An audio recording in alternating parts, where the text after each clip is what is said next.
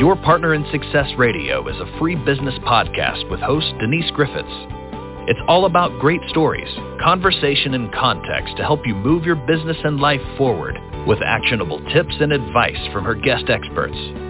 To listen and subscribe, just find us on iTunes, Google Play, or wherever you consume your podcasts.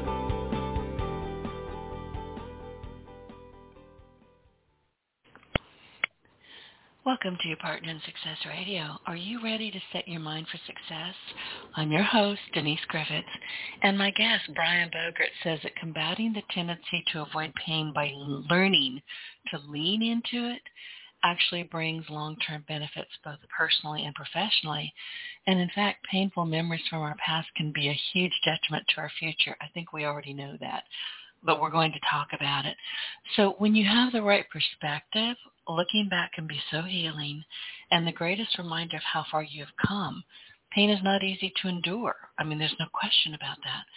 But it's a radical breeding ground for change. And Brian learned the wisdom of resiliency through his own early experiences with pain. As a child, he was run over by a truck. Ow. I don't even like to say that, Brian. And his left arm was detached from his body. So instead of succumbing to suffering because of the injury, he embraced the pain necessary to fully recover and to flourish with a reattached arm, thanks to his persistent and proactive focus. And Brian teaches leaders, entrepreneurs, and professionals how to be acutely aware of their environmental conditioning, their emotional triggers, and their behavioral patterns. And he joins us to share his hard-fought and hard-won wisdom. Brian, I am so glad to have you here. Well, I am. It's a pleasure to be here with you. I'm grateful for the opportunity, and I've enjoyed our conversation so far, so I'm sure today is going to be no different. We had a terrific pre-interview. Honestly, I have to say this. Sometimes I wish I had the sense to record some of those things because they're so brilliant. Yeah. But it's a pre-interview, and it's not really the interview. But yes, we did. And just during that 15 or 20 minutes that we spoke the last time, I was scribbling down notes like crazy. And honestly, my stomach hurt during some of it because we are, I think, conditioned to go, oh, that hurt, don't do that again. No, I don't want to do that. And we just wander away from it. And you're telling us that's not the best way to go. That is exactly what I'm telling. The world tells us to reduce, eliminate, or avoid pain. And it makes sense why that happens because it's a natural evolutionary response to survival, right? 100 years ago, if you cut your leg, Denise, you could die. But that's not really the case anymore for most of us, and especially in first world countries. And so, yeah, you in my bio really hit on one of the foundational things that shaped this. But I want to give a little bit of credit to this philosophy being created, whether it was intentional or not, because, after my accident, yes, it is extreme. Yes, there's a whole lot that went into that. Yes, there's elements of that story that I could go way deeper on. But this concept of avoiding pain or embracing pain to avoid suffering really came from the fact that at 7, 8, 9, 10 years old, although I was the one having surgeries done to me, although I was the one going through physical and occupational therapy for years, I was also a little bit in a fog because I was being guided through the process. But my parents were not in a fog. They were intimately aware of the unceasing medical treatments, years of physical therapy. And the idea of seeing their son grow up without the use of his left arm was a source of great potential suffering for them. So they willed themselves day in and day out to do what was necessary, to do what was tough, to ultimately learn how to embrace the pains required to strengthen and heal me. So like I say, whether it was intentional or not, what they did was they ingrained in me this philosophy and way of living, which was to embrace pain to avoid suffering. And I believe that when we do this correctly, it's also where we gain freedom. And so this, along with one of my other core lessons from this experience, which is I learned very early not to get stuck by what has happened to me, but instead get moved by what I can do with it, has allowed me to realize that when we get moved by the things that happen to us in our life, the pain, the suffering, and how we can use that for purpose, moved people move people. And so these two concepts are not only how we built our last business to over 15 million with the span of a decade, but how now we're flipping it on its head to help individuals and organizations become more aware and more intentional to get back to their most authentic self, who they already are. I believe that it's all of these things that allow magic to happen and allow us to experience joy, freedom, and fulfillment in our lives holistically. And that's why all of our entities are on a mission to impact 1 billion lives as quickly as possible, because I guess I just envision a world where we have the ability to allow individuals to stand on their own 2 feet, not only confident but convicted in who they are, knowing that the world will not only accept them but embrace them for who they are. And this is the kind of world I want to see for my kids and my grandkids. And so this concept of embrace pain to avoid suffering, which I know we'll unpack a little bit deeper, really is something I think about every single day because it applies to everything in life. I'm almost speechless, and that doesn't happen very often. But I wanted to go back to something that you said at the very beginning, that you're 7, 8, 9 years old. You don't know what you don't know. I mean, what 7-year-old kid knows much of anything, honestly? Yep. But you were able, thank goodness for your parents. I mean, I'm listening to you talk about them and thinking, wow, you have some phenomenal parents who just jumped in and did whatever they needed to do to help you. And I don't think they ever wavered in that, did they? They've never once wavered in that.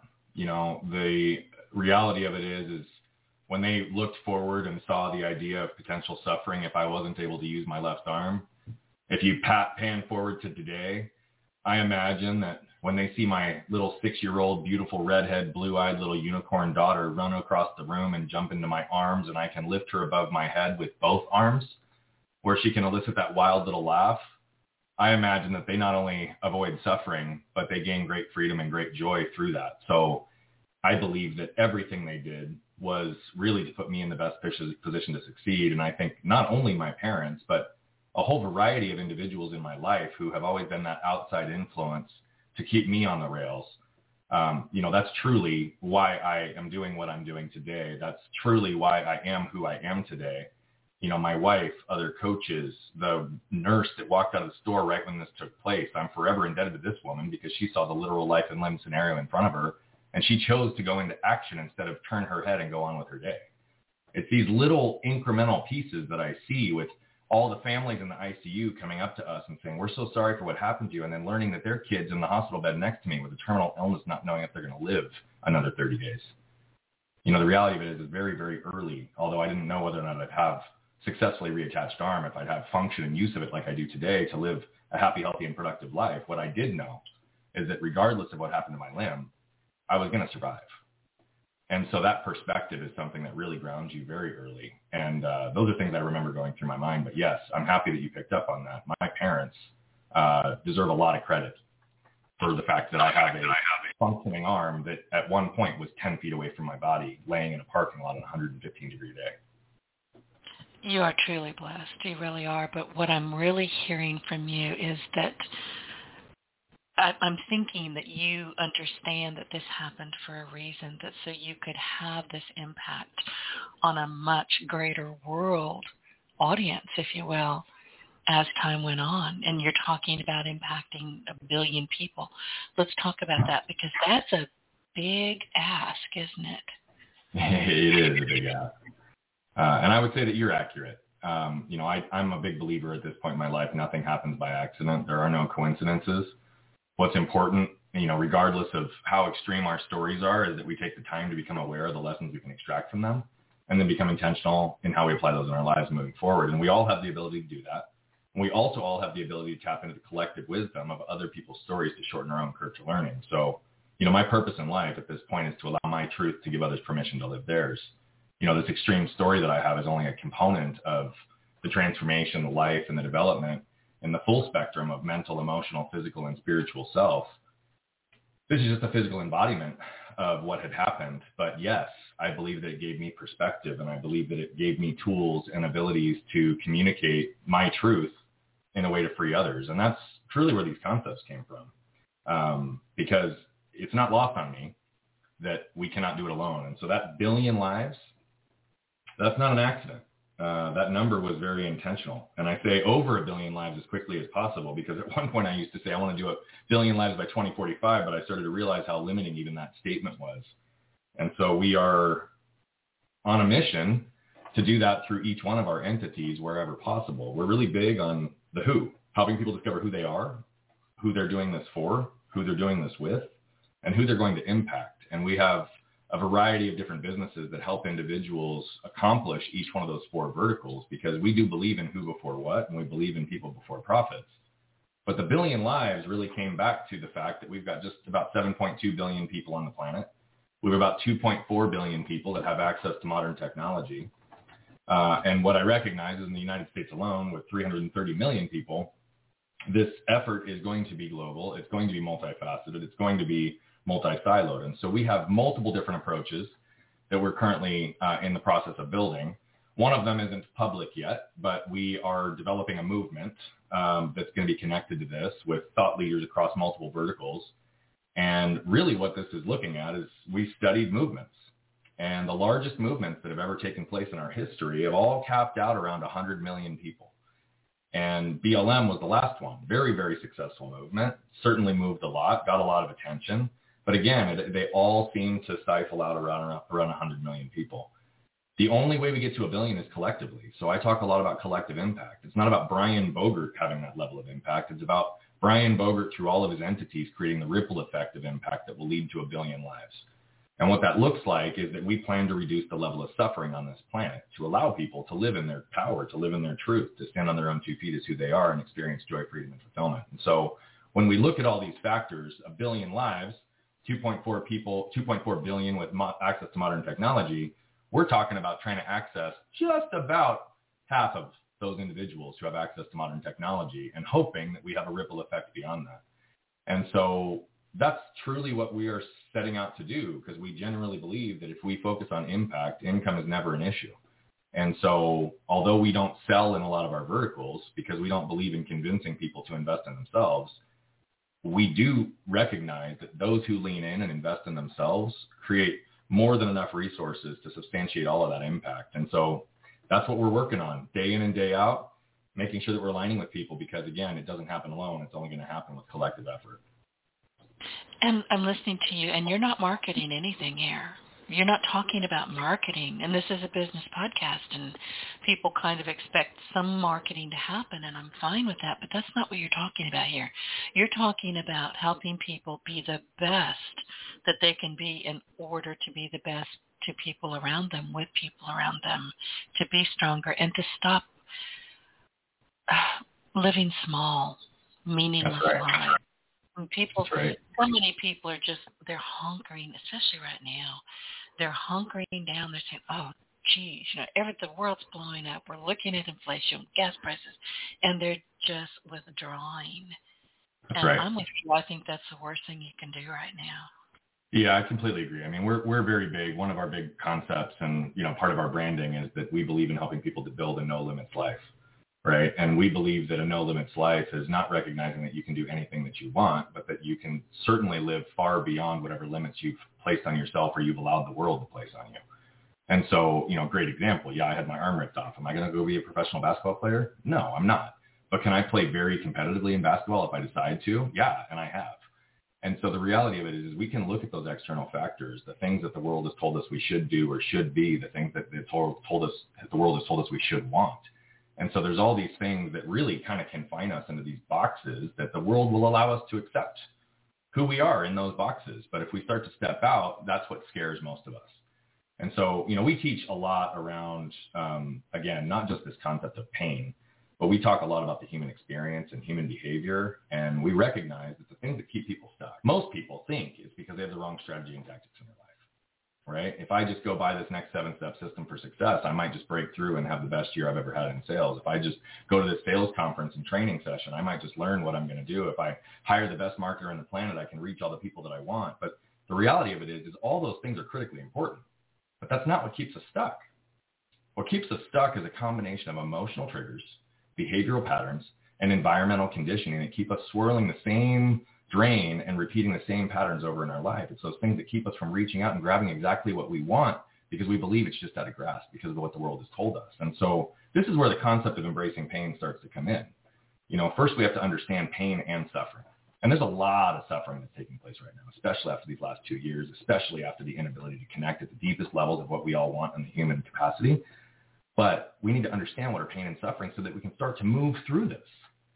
So pain is defined as short-term, intermittent, a direct cause from something, and alleviated once that direct cause is removed. then what happens is we as human beings screw that definition up by throwing adjectives in front of it like acute and chronic. Acute maintains the definition, but chronic inherently changes it because it implies that pain is no longer short-term and it persists after that direct cause is removed. So if we recognize this, let's stop calling that chronic pain and call it what it actually is, suffering. See, the thing is with suffering, we don't want to admit that it exists, particularly when it's a direct result of our choices. Whereas pain gets lots and lots of attention because it's real time, it's in front of us, and we want to avoid it at all costs. The thing is about pain is that it's very difficult to measure independent of the person experiencing it. And so it's difficult to draw any kind of definitive conclusions around pain with the exception of one thing. It's a universal human experience. So what I'm suggesting is that we need to understand how to embrace pain, how to embrace the right kinds of pain so that we can start to move through this. But here's what this concept looks like. We can embrace the pain of hitting the gym for 30 minutes a day to avoid the suffering of aches and pains of a sedentary lifestyle. We can embrace the pain of a difficult conversation with our loved one or spouse to avoid the suffering of being stuck in a loveless marriage that's going to end in divorce, or being stuck in a marriage when we actually want divorce. We can embrace the pain of the fit our kids are sure to throw by having them put down their mobile devices at the dinner table to avoid the suffering of years of lost meaningful connection and conversation we'll never get back. As business owners, we can embrace the pain of firing our top salesperson who's contributing the most to top-line growth to avoid the suffering of losing all our other top talent and having stagnant growth because that one person was the greatest cancer in our culture. We as individuals can embrace the pain of unpacking the roots of the emotional triggers that are keeping us stuck by seeking help, guidance through any method of healing, because there's many out there, to avoid the suffering of loss, isolation, and remaining stuck in suffering for the remainder of our lives. And so the reality of it is I believe that this applies to every single concept in the world. And we do have a basic framework to help people guide through this. It's not a three-step system because it looks different for every single person. But I do believe, Denise, that we all must choose our pain or our suffering will choose us. In the Deep South, we call that stinking thinking. I'm listening to you, and we're all stuck in it. I catch myself going, really, Denise? Is that true? Is it really true? And I have to have a chat with myself that often involves physical violence because I have to smack my own hand. But I'm listening to you, and I'm hearing that when you're saying by embracing pain, you are logically looking forward to consequences and dealing with those potential consequences instead of saying, let's just see what happens. Does that sound about right? Yeah, that's exactly right. In fact, that's the very first step that we ask people to do is to acknowledge the suffering they wish to avoid. You see, Give us I'll give you a great example. Examples? Yeah, please. Yeah, I've got examples. I'm going to walk you through this because it's important for us to really be able to apply this because it sounds great, but it also sounds abstract and esoteric, and people are like, wait a minute, what's the pragmatic application here? So first and foremost, I need to just say that most people, when they're like, wait a minute, okay, you're already asking me to talk about pain. Now you're asking me to focus on suffering. And I'm going to just say, yes, please bear with me for just a second because you'll understand how this comes full circle. And I'm not asking anybody to embrace pain just for pain's sake. It's only to be able to identify the necessary pain between where you are today and where you want to be and learning to embrace those along the path. So if we need to learn to acknowledge the suffering we wish to avoid, I'll give a great example with one of my clients. He's a 38-year-old man. First 18 years of his life, he moved 26 times. He moved between his mom, his grandma, his aunt, his dad, never lived in the same place twice, never had the same set of friends twice. To say that he never learned how to give or receive love, to say that he learned how to be a nomad is kind of an understatement. And if you fast forward to where he is today, he's got a beautiful wife and 2 beautiful girls. See, the thing is when we acknowledge the suffering we wish to avoid, most people, when they think about goals, what they want for their lives, that hope and desire is the only thing drawing them there. But what I'm suggesting is that we have to not only do that and not protect ourselves in our goal planning either. That's why we talk about no limits goals, but we also have to understand the other bookend so that we can really understand what are we bouncing between. So we have to understand the suffering that we wish to avoid. So great example on this one. He's got a wife and 2 beautiful daughters. Suffering for him would be a life without them.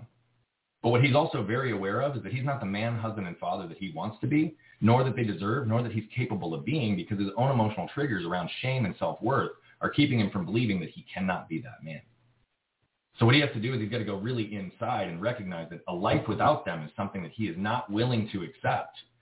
And then he sits back on the other side and he can envision a very clear image of he and his wife sitting on their ranch in Texas at 80 years old with the wind blowing across the horizon through the brush. And the only thing breaking the silence is the laughter of his kids and his grandkids in the background. When he can understand that suffering and he can understand that vision of where he wants to go, that purpose becomes big enough for him to overtake the pains necessary for him to put in the time, energy, and effort to shed the layers of pain and armor that have been conditioned because of what the world has put on him because of his own conditions. And he then is allowed to move through with absolute clarity to become the man, husband, and father that he not only wants to be, that he is, but that his girls deserve, to ensure that he can maintain having them in his life for the rest of that time. How is he doing? First step. Is he okay now? I mean, it sounds like he's got a big dream and he's willing to embrace it. But how is he doing with this? 18 months in, he has shed many of the layers. He continues to go through and heal different depths of pain. And the connection that he has with his wife and his girls is something that he's not had the entire time they've been together. The intimacy, the approach, and I don't mean sexually when I say intimacy, the relationships of depth, because he's been able to shed those layers of armor and open himself to be able to really be the protector and connector in his family. It's changed the trajectory of his life. But it's been the most difficult 18 months of his life unpacking these things, because these are the things that most of us don't ever want to revisit. But the only way that we can move forward is if we feel so that we can heal. Okay, I have another question. I'm sure that he spoke about this with his wife before he embarked on this journey. But I'm also sure that she has to be part of it. She can't avoid his suffering. She can't just say, well, when you get it figured out, let me know. I'm guessing that she is very much a part of his in-depth conversations that he's having with himself. Yeah, there's no way for that to happen without. That's what I thought. If you want them to grow together, then they have to be on the same page. It means they've got to change patterns within their relationship, within their communication, within their marriage. It means that they've got to be open to each other to recognize that you don't flip a switch after 38 years of patterns and all of a sudden you just move forward and are a different person, that it's a process. And even as we start to move through these things, right, he had a deep, deep, deep level of shame, and we can shed the layers of shame, but the reality of it is most of our traumas, most of our paths, most of our pain are going to be adversaries in constant pursuit of us until the day that we die. And so we've got to be vigilant in raising our levels of awareness and intentionality around how we can move through these things, and recognizing that we also have to accept the help to get there, because most of us cannot do these things alone. I've got a great example in my own household. Last year, literally last April, my wife and I had a series of events that after 14 years of marriage, believing we were in the best place we'd ever been, we uncovered some things that we didn't even know were there. We discovered that I had been dealing with a deep, dark level of anger that I didn't even know was there. It was buried so deep, Denise, it could barely be excavated. But the reality of it is there was no option for me than to shut that off as quickly as possible. And so I actually handed my phone when we discovered this to my wife, asked her to clear the next 10 days. And I went back into one of my own processes that we teach around, which is the inside out method, helping people really become aware, own, unroot, and move through these emotional triggers that are keeping them stuck. So I had to apply what I teach in my world real time and made a promise to my wife in that moment that I was going to do everything in my power to ensure that the negative effects of anger never affected our house as a result of me again. And I'm proud to say, Denise, that in over a year, it's only happened twice. But that didn't happen alone. We had to create these opportunities of communication, recognizing that when things would well up in me, or if I'd get triggered and I'd feel something moving through my body, that I could communicate with her to be able to take a step away without judgment, without resistance, so that I could calm myself and center myself so that I could come back and be the man that I'm capable of being with my wife and my kids. And so, yes, these things often take partnership. Yes, they often are the things that we need to pay attention to. But the second step in this whole process is also to identify the pains that we tend to avoid and learn to embrace them. So I'll give a second example on this, and this one's my personal one. I'm not going to relate it to the story I just told until the end, so stay with me for 1 second. But about 20 years ago, I don't have a lat on the left side of my back. I don't have a tricep in my left arm. My bicep is my gracilis from my leg. I have a curve in my spine because of the muscular imbalance, and I've had degeneration in my spine for the last 30 years. Every 3 to 5 years, my daily routine gets outpaced by the decompression in my spine. 20 years ago is when I started to have my physical pain actually coming to a place that I would define it as suffering, because it was debilitating in my life.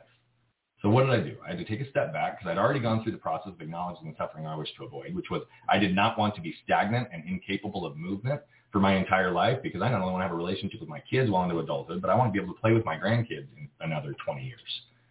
And so when I can sit back and recognize these things, I had to make sure that I was putting myself in a position to make sure that I was okay. So I learned that if I stay lean, if I keep my core strength up, I can maintain flexibility in my world, and I can remain with general strength, then my debilitating suffering of pain actually gets put down into a very manageable day-to-day pain. So what did I do? I went and I joined a gym. This was 15 years ago. And I went consistently for 30 days, Denise. Man, I crushed it, right? And then I stopped going. How often does that take place where people, right, go join a gym and then stop after 30 days? I mean, look at every January. Resolutions, and every single year, that's why gym memberships skyrocket and drop. But in this case, because I'd already acknowledged the suffering I wished to avoid, that meant that I had to ask additional questions. So I did that. Now, if I was focusing on the strategy and tactics on how to solve this problem, I probably would have just said, well, this gym doesn't work for me. I'll go join Orange Theory. I'll go join the Cycle Bar. I'll go figure out if I can join any other type of gym that might keep me moving. But I knew that that wasn't really the problem. But that's what most people do, right? They try to decide, okay, well, this doesn't have a good fit, so I'm going to go change it. For me, I had to ask that additional question. Am I avoiding the pain of lifting weight? Am I avoiding the pain of stretching? Am I avoiding the pain of plyometrics? Am I avoiding the pain of getting up early and the discipline around it? And the answer to all those questions was no. So what became very, very clear is that what I was avoiding was the anxiety I got in a crowded gym. Again, emotional triggers, behavioral pattern, environmental conditioning. So what did I have to do? I had to embrace the pains required to build out my own home gym so I could set up my environment for success, because it wasn't about the physical movement. It was about the environment that I was performing in. And I had to understand that. And I'll close the last step on this concept because I know you're going to ask a question here. But really, at the end of the day, we have to establish this as a habit in every area of our life. And what we know from experts in habit formation is that they even call it an upfront energy tax. There's an expense to creating new habits, new routines, new things. The language that we use on the front end sets us up for failure because we're viewing it as a cost, as an expense, as something that's going to take away until we can gain from it. And what I'm asking everybody to do is to just flip that on its head and start viewing new habits as an investment in your future self. That's going to have the greatest compound effect and pay the greatest dividends in your life, because the least selfish thing you can do is invest in you. And, you know, women in particular, this is just my observation. I don't have any facts or numbers to support it, but it has always been my observation and the female friends that I have that we tend to not take great care of ourselves. We're busy. We always have an excuse. Have to take care of the kids, the puppies, the cats. So you've got to go grocery shopping. You've got to run your business. There's always busy stuff. And at the end of the day, we're like, oh, man, I feel like garbage. I'm tired. My back hurts. We've got to stop doing that. Yeah, I would argue that in general, I agree that there's a high propensity for that in females. I would say that there's a number of men that have those types of patterns, but probably in different activities. I think in general, we've been conditioned as a society to not focus on pouring love, investment, and connection into ourselves first. But we cannot pour from an empty cup.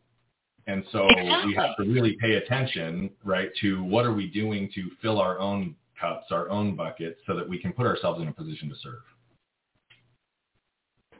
And thank you. That you just explained everything I was trying to explain. So when you're talking about, and I wrote this down, inside out method, we've been talking about that a bit. What do people need to know? So inside out method is the approach to really be able to understand that we have to try to get to the root of our emotional triggers, or they will continue to pull us in directions that we cannot control. So I'll first just describe a little bit about what this looks like. So emotional triggers are those things that trigger us into a place that we are not in the current moment. It's those times when, you know, our spouse looks at us because we loaded the dishwasher incorrectly. It has nothing to do with the dishwasher. It has nothing to do with our spouse. It has everything to do with how our grandma looked at us when we were 4. It's those times that we have such a conditioned response to either defend or react or protect ourselves that we literally have reactions in those moments that aren't even accurate to the given moment ahead of us. You know, great example. This is perfect back in the day when my wife would ask me, hey, what are we going to do with the kids this weekend? And because being a husband and father is one of the most important things in my world, and because I, at that time, hadn't worked through my shame well enough to really understand this, what I heard through my shame lens was, you've not done enough to be a good husband and father over the last week. So what did I do? I would get defensive, and then I would react and rattle off the 10 things I've done in the prior 2 days to show that I've been a great husband and father, when that wasn't even what she was asking. The reality of it is emotional triggers often cause us to react. When we react, it creates damage. I'm a big believer that wherever we create damage, we have to create repair. And so I have this belief that we can either allow our emotional triggers to pull us, causing us to react, or we can pull the trigger on our emotional triggers, causing us to respond. When we choose to respond, we no longer create damage and we allow things to move forward. So the basic concept on this is if we want to escape those patterns of snapping, of reacting, of creating damage, of making sure that when our team comes to us with a problem, that we don't get all tense and shut them out because of our reaction or our fear or our own tendency, but that we can calm down and choose to respond and guide them and lead them through the process. That means that everything begins and ends with us. So we have to raise our level of awareness around this. So the inside out method, there's 4 steps. We have to first become aware that there are emotions in our world that have actually impacted us, that have created elements of damage, and probably have kept us from becoming the best version of who we are. I've dealt with shame at a very, very deep level. Shame in that there's 2 definitions, and I always give credit to Brene Brown around this. Shame is I'm not worthy, I'm not good enough. And if you shut that down, you show up in the arena, you're ready to go to battle, it's who do you think you are? You know, I'd be lying if I said that the worth didn't ever impact me, but that wasn't my predominant narrative, which was why it was so hard to identify the shame. For me, everything major I ever did in my life, I have a thing to apologize for. I would literally pull the throttle back in my life and live smaller, make myself less big because I didn't want to threaten or make myself feel badly because I was making others feel badly by how I was living, which had nothing to do with me, by the way. And so I had to understand that. I clearly had anger, which is a secondary emotion. I had to become aware of each one of these things. So when my wife and I unpacked the anger, right, I could have literally in that moment reacted to me like, I'm not angry. What are you talking about? But instead, I chose to respond because I recognized that my wife and my kids are the only thing binary in my world. And if the 3 of them aren't good, I'll walk away from everything else I'm doing. So I chose to listen and respond, acknowledge it, lean in, understand it. And I had to become aware that shame and anger have both impacted my life at a deep, deep level. The second step is learning to own it. We have to take ownership for not only the fact that those emotional triggers have actually come into our world, but here's the thing. Most of the time, our triggers are not our fault. We inherit them. They're literally conditioned into us by the outside world, by the generational patterns that have been created by our parents and their parents. But guess what? The second they start creating damage in your world, they become your responsibility. So we have to recognize that although they're not our fault, they are our responsibility, and we've got to put ourselves in a position of ownership to recognize that those emotions are actually creating an impact in our lives and they're creating damage in others. And the second step to ownership is that we have to create repair where we've created damage. So a great example on this is when we discovered anger, I literally went and I reached out to all of our family members on both sides. I reached out to the couples that we were closest with and had spent the most time with over the last decade. And I literally went to them and I said, this is something I was unaware of. But now I'm aware. And I just want to own the fact that if I've created damage in your world for anything around this, 1, I want to apologize. And 2, I want to take ownership to ask you and give you permission to keep me accountable on this path. So I had to create repair with areas that I created damage. And then I had to also create ownership around the fact that this is something I'm going to need a lot of help with. The next step is where it starts to get a little bit complicated. I think aware and own are 2 things that very, very many people get to do. And when I say that they get complicated, it's not to suggest that you need to hire a coach. In fact, I think 98% of people aren't ready for coaching. But I do want to just let you know that this is where it starts to get a little bit more challenging. So, Denise, have you ever pulled weeds in a yard ever? This morning in my courtyard. This morning in your courtyard. So what happens if you have a weed grow up through concrete, for example? I look at them and say, good boy, and then I kill it. And you probably spray it, but have you tried to pull them before? No, I don't spray. I don't like to inhale any of that. I pull them. You pull them. But if they're in the middle of a concrete crack, can you get the full root out? No, but I can. So what happens? Does it grow back? As we spoke earlier, I can cuss in 2 languages, so I do a lot of that.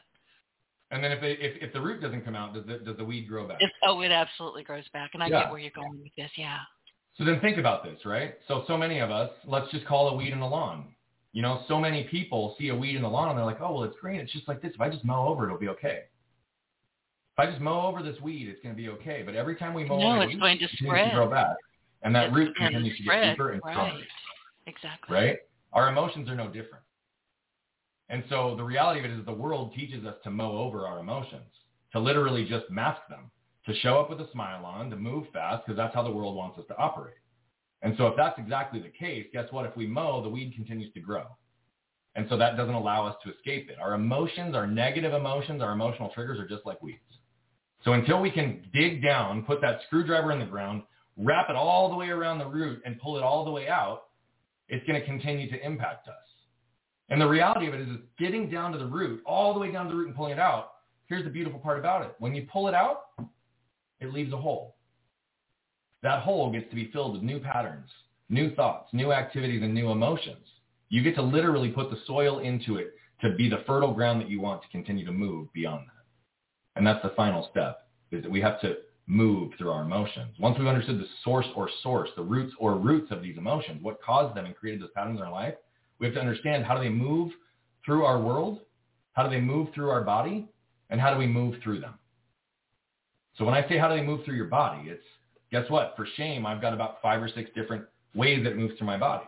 I just told you about how I would get defensive with my wife in those situations that was rooted in my shame, but I also talk fast and I have a loud voice. I can't tell you how many times in the corporate world when I used to have our old business, people would lean over and put their hand on my shoulder and be like, shh, Brian, you can't talk that fast. You can't talk that loud. And then I'd shrink down in myself, bite my tongue, and all of a sudden feel not worthy of being in that conversation. So in one situation, I move down. In another situation, I move up. And so why this gets so difficult is we have a difficult time identifying the same emotion in our body and how it moves differently. I have clients that have anxiety move differently when it's at work versus their parents or their spouse or their kids. So I've got about 5 or 6 different ways that shame moves through my body. I've got about 5 or 6 different ways that anger moves through my body. And until we understand exactly where it is, we cannot be intentional with what we're unaware of. So we have to take the time to understand how do the emotions actually move through us and how do we experience them in our bodies. Once we have that, we can start to understand how does it move through our world. And what I mean by this is, where do we get triggered, Denise? For shame, I have about 50 triggers that I'm aware of, and anger, I've got over 60 that I'm aware of up until this moment. For anger, a great example, I could be laying on the couch, totally peaceful. But if one of my kids jumps on me and I'm not expecting it, for whatever reason, I've got an anger trigger that bumps up. Now, I have to be really, really careful because that's a reaction in that moment. Sometimes it's purely reactionary based on my nervous system. But the last thing I want to do is create damage in my kid's world. The dog's barking is a trigger for me. It causes me to actually feel the feeling of anger, but I don't have to be angry in those moments. But until I understand how it moves through my body and how it moves through my world, I can't start to match the patterns to really be able to understand the moments that I can move through it. So the moments we can move through it, that's how we move through it. We have to pause, take a breath, and in those moments we can ask ourselves, is what we're reacting to, is what we're responding to due to what's right in front of us, or is it connected to the trigger that I've already started to unroot? It allows us to ask different questions, pause, and put ourselves in a position of empowerment to be able to respond versus react so that we can create no damage in our world, which also eliminates the need for repair. That's how we can reduce the resistance and energy drain in everything we experience in this world so that we can move faster with less effort. So once you identify something that really bothers you, for me it's repetitive noises, a pen clicking, oh my God. I have been known to walk in meetings and take that pen away. It's either that or I go to jail. It bothers me. I'll need bail money. But so what I'm hearing from you is that you identify it. If it's happened enough and you're thinking, okay, this is repetitive and I keep doing this and I don't like it, I'm going to hurt somebody or hurt their feelings or, do some damage, long-term damage without meaning anything by it. So what I'm hearing you say is identify it and then replace it with something different, a different thought. Yeah. And the thing is, this can take months or years, right? Not bad. Regardless of how old you are, let's just assume someone's 40 years old. That means there's 40 years of emotional triggers, behavioral patterns, and environmental conditioning. If you wake up when you're 40 years old in one day and decide, oh my gosh, I need to change things, you don't just get to flip a switch and have it all go away. It is a process, again, of healing pain and shedding layers to allow yourself to start to get to the root of the emotions that are keeping you on that same perpetual motion of pattern that's preventing you from being who you want to be. So you have to be aware, but you also have to be consistent. You can't just say, like with the 30-day thing, well, I'm going to do this for 30 days and I'll have a new habit. I have never found that to be true. I think it's a good start, but I don't think it's actually true because from what I'm hearing with you talking with me here today is that maybe you've created a new physical habit. Maybe you're walking the dog every day where you only walk sporadically, whatever it is. Until you have changed your mind about what this is going to do for you down the road, you're probably not going to maintain that habit. Yeah, and I want to take a little bit deeper on it, Denise, because I agree with you, but it's not just your mind. And I think that's one of the things that I think is interesting, because so often we hear, like, you just have a good mindset, you have to have good mental toughness. And, you know, honestly, what I realized in the first period of my life is how much our mental and emotional narratives can actually also harm us because the world buys into them. And so for me, it's not just about operating from a strong place of mental toughness. Those that truly reach the highest levels of performance in this world are those that understand whether they're hardwired intellectually or emotionally and can start to pay attention to the narratives coming from both so that they can balance and regulate between the two. Because what I'm talking about here is it's not just the choice of making the decision, it's also healing the emotion that you're feeling, keeping you in that same path. And so it's a twofold approach where we have to really be able to balance and regulate between these things, because let's just call it what it is. We've lost the art of thinking, we've lost the art of feeling. And so not only am I trying to get people to lean in and think more and actually understand what they're doing and have executive functioning and reasoning, but I want people to feel as well, which has actually been conditioned out of our society in so many ways. And then the step beyond that is I actually want people to think about their thinking, think about their feeling, feel their thinking, and feel their feeling. It's in that quadrant that success lives, because we get to see ourselves more clearly so we can move faster with less effort. Say that again, please. I want people to learn how to think about their thinking, think about their feeling, feel their thinking, and feel their feeling. Understood. I just wrote that down. You know what else? And I wanted to just kind of toss this in and then let you keep on going, because I'm fascinated by this entire conversation. I don't want to get in the way.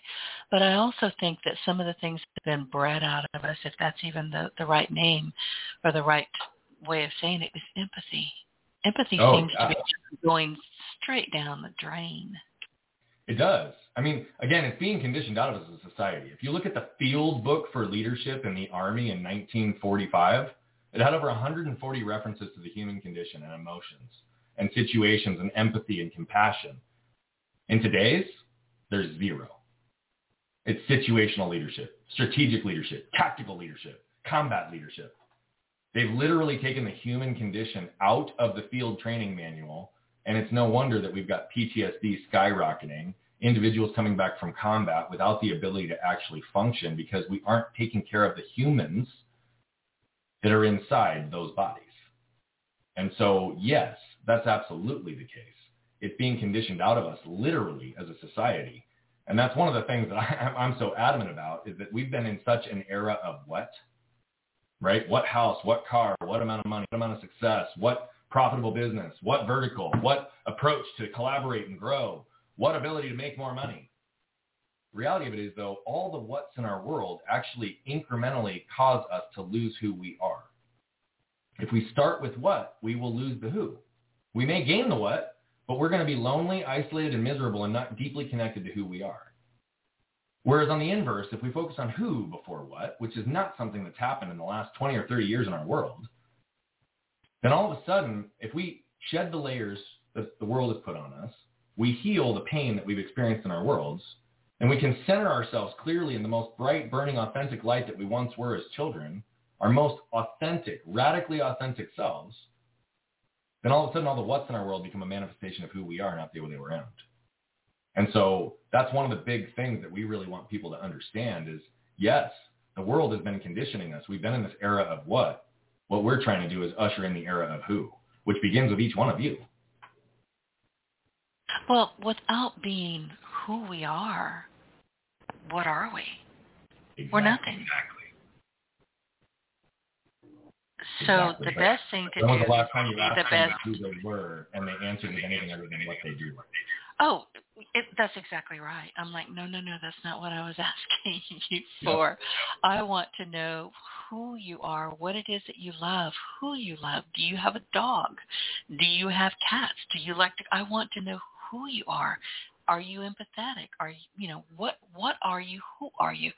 But we don't ask those questions anymore. And you're right. Oh, I'm the CEO of this. And, with me, I remember talking with a podcast guest who, oddly enough, he was the PR. He was a publicist for the Academy Awards. That's on everybody's minds right now except mine, because I don't care. But, he asked me what I did, which I thought was interesting during a podcast. And I said, well, I do all kinds of things. I guess I'm just a nerd in stilettos. And he said, why? He said, why haven't you branded that? And when the publicist for the Academy Award says, Denise, you do it. It's okay. But I didn't have an answer. Who are you? What is it that, and all I could do is say, well, I guess. And that kind of had me thinking, do I even know who I am? So that's my question to you. Do we know who we are?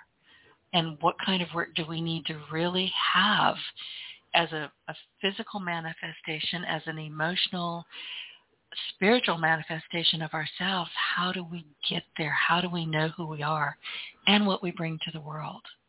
Because if we're not showing up as servant leaders, what the heck? Why are you bothering? Yes, I totally agree with you, Denise. And the thing is there's no way to answer that question in a simplistic sense because that process looks slightly different for everybody. But I think the reality of it is that we know that in general, so many people have lost who they are. I mean, that's honestly one of the reasons why we are so busy in our world is there are so many entrepreneurs, business owners, leaders, salespeople, and frontline staff. It doesn't matter who it is or what role they're in, but there are so many people who cannot answer that question. Who are you? And so many people want to be able to answer that question, and they realize that tapping into that in its purest sense is what's also going to allow them to be free in who they are. And so what I like to say, especially when I'm in a format like this, is, look, there are lots and lots and lots of approaches that I have and believe that help people get back to the core of who they are. Again, I think it's a process of simultaneously healing the pain and suffering that you've experienced in your life, the traumas, the things that you need to unroot, as it is shedding the layers of what you've allowed the world to place on you or the limiting beliefs that you've placed on yourself. And it's only through that process that we really start to get there. But when some people say, well, how do I know if I'm even close? Where do I start? Just create 2 lists to begin with. On one list, I want you to create all the sources, people, places, environments, sources of information, things that you consume that light you up, that make you feel like you could run 30 miles with no effort, that you'll be waking up every single day happy to be running through that same wall over and over because it just gives you the energy, the connection, the excitement. It's those times when you walk away from a conversation with somebody and you just feel like you're floating. Those moments that you're spending time with your friends or your loved ones and you just are laughing at the hardest belly laugh that you've ever had. Those moments that you feel alive. We all know what that feels like, Denise. Then I want you to create a counter list. All the places, things that you do, sources of information, environments that leave you feeling depleted, defeated, unworthy. That 1 hour feels like 8. That you can't imagine going back and just enduring that deep, deep, deep level of pain. But how many people, right, spend 8 hours a day in a profession, miserable beyond measure, but they're like, well, I got to work, I got to do these things. But it's slowly and incrementally killing them. What about the people that leave you feeling rattled, not like yourself, not good enough? The situations and whatever you consume that puts you into anything on the negative spectrum of emotions. We also know what that feels like. Yet so many people exist simultaneously in both lists without any intentionality behind it or awareness as to what things fit on which side of that category. So start with both lists. And then I want you to slowly and incrementally start reducing or removing the amount of time, people, or situations that are on the negative list and spending more time on the ways that it lights you up. Just by doing that, you're leaning closer into who you are. And no, that doesn't get you all the way there, but it's absolutely a place to start. But it sets you on the path. And listen, a lot of people go through life. I have days, moments when I do the same thing, but they're literally just bandaging a hemorrhage.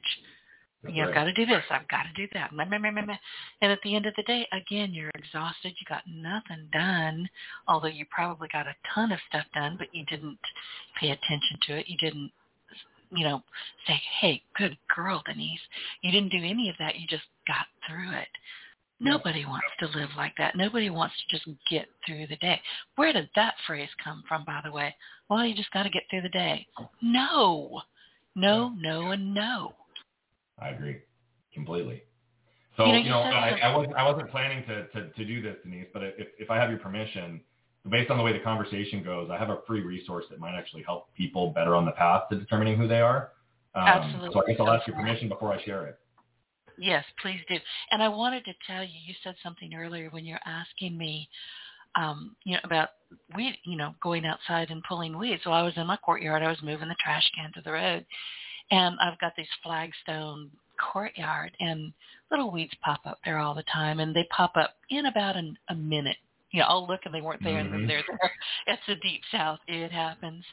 But what you said really, and I wrote it down, it's very important to me. I don't want to poison anything because I don't want to poison anything. I don't want to poison myself.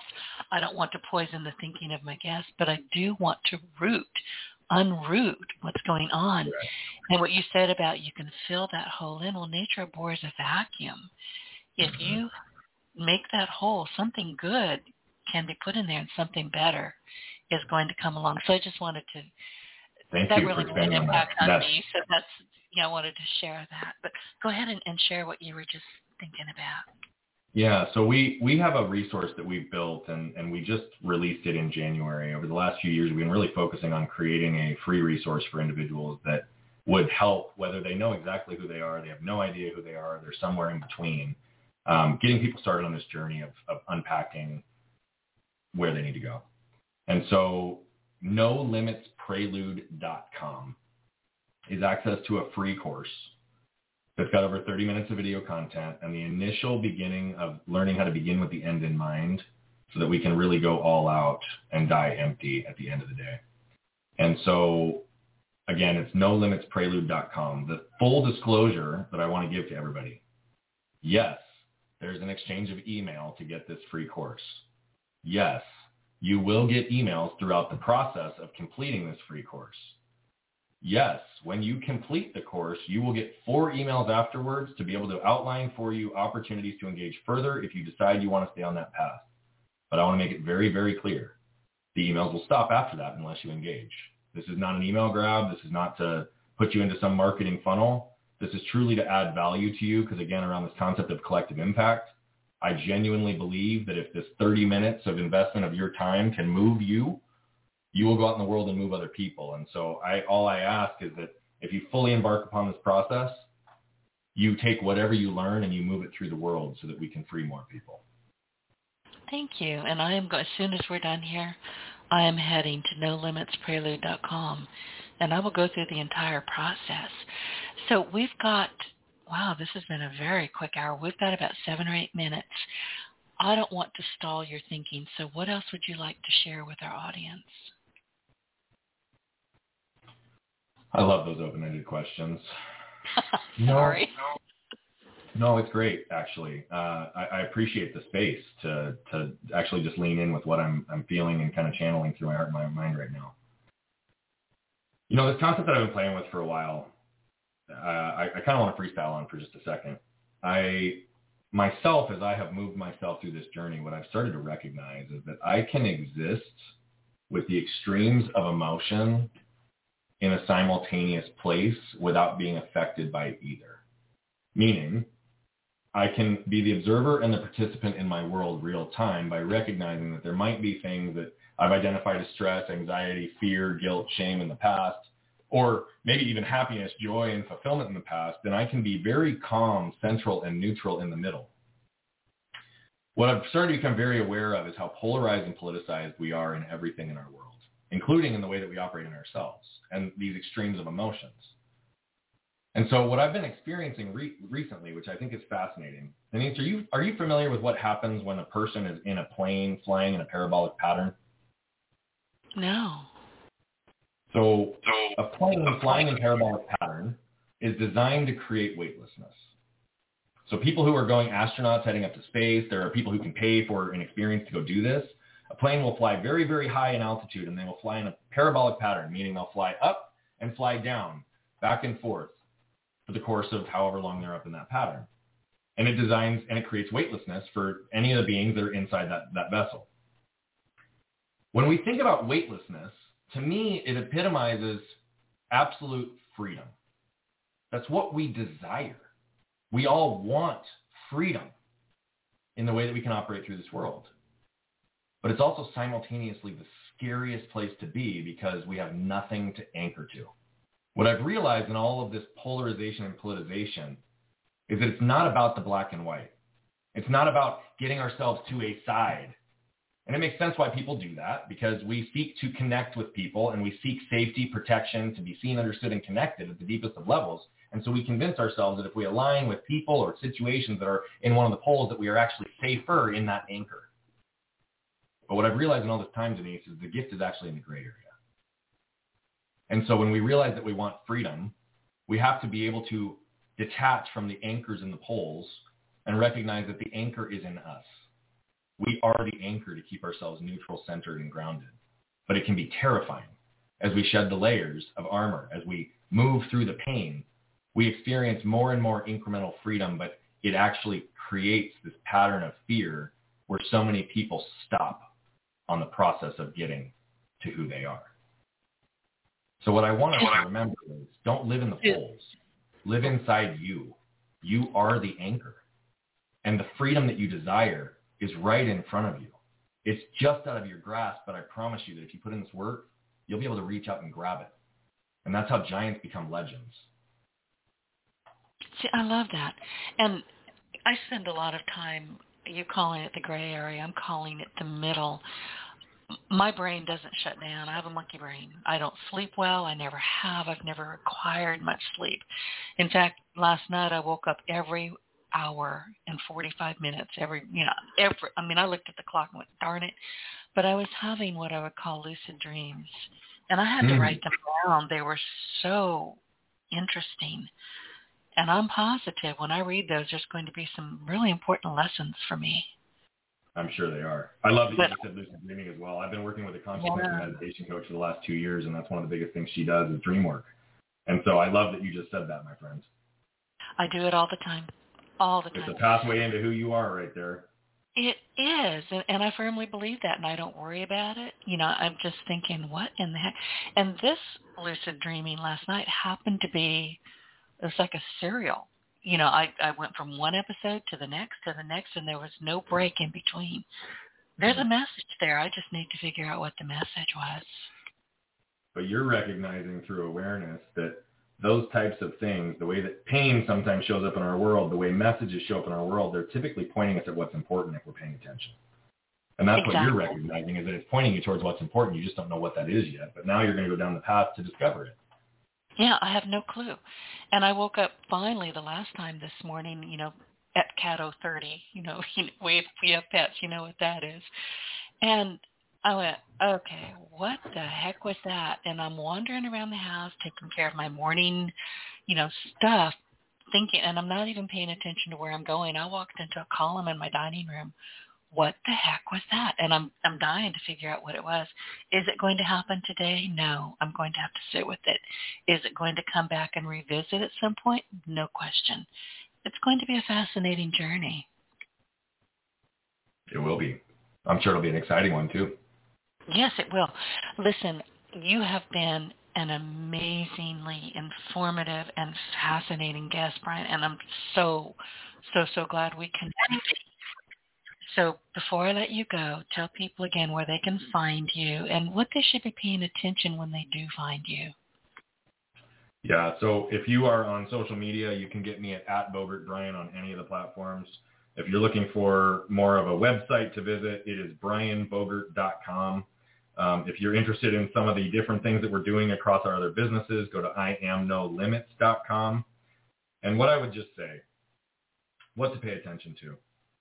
Pay attention to what resonates and moves you. I said it earlier, moved people move people. We put out a lot of free content because we know that 99.99999% of those billion lives will never pay us $1, and we're very okay with that. So all I ask is be a part of the collective impact. If something resonates and moves you, move it through the world. And I don't mean that just for vanity metrics. I'm not just saying get on social and share it. If you're sitting next to somebody, turn your phone and show it. If it resonated and moved you, let it move someone else and move it through the world. That's the one request I have. And that's going to be the greatest fuel to get us down that path is all of your help. So please, we invest and build this for you. Help us impact more lives. Brian, thank you. This has been, you were talking earlier about the things that you're going to have you airborne and, you're going to be happy. And as soon as I'm through with this and I listen to it again, I've already taken notes, but this has been an amazing conversation with you, and I can't even begin to express how much I appreciate you sharing. Well, thank you for building a platform for me to be able to pour good into the world and for having the opportunity to be with you, my friend. Listen, anytime you want to come back and you've got something else you need to share with my audience, you just let me know. You've got an open invitation. Thank you, my friend. Thank you. Well, listen, before we say goodbye, I would like to remind our audience to be sure to look for us on iTunes and really anywhere else you consume your business podcast. You can't throw a stick on the internet without hitting your Partner in Success Radio, so find us and take us along on your success journey. Again, Brian, thank you. Thank you.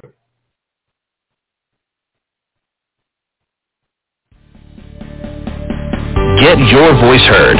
If you would like to launch your own far-reaching podcast, contact Denise Griffiths at yourofficeontheweb.com and go to the podcast tab.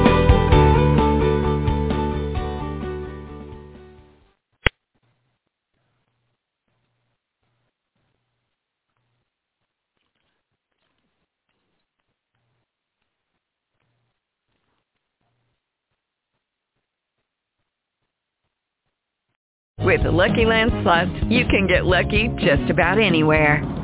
This is your captain speaking. We've got clear runway and the weather's fine, but we're just going to circle up here a while and get lucky. No, nothing like that. It's just these cash prizes add up quick. So I suggest you sit back, keep your tray table upright, and start getting lucky.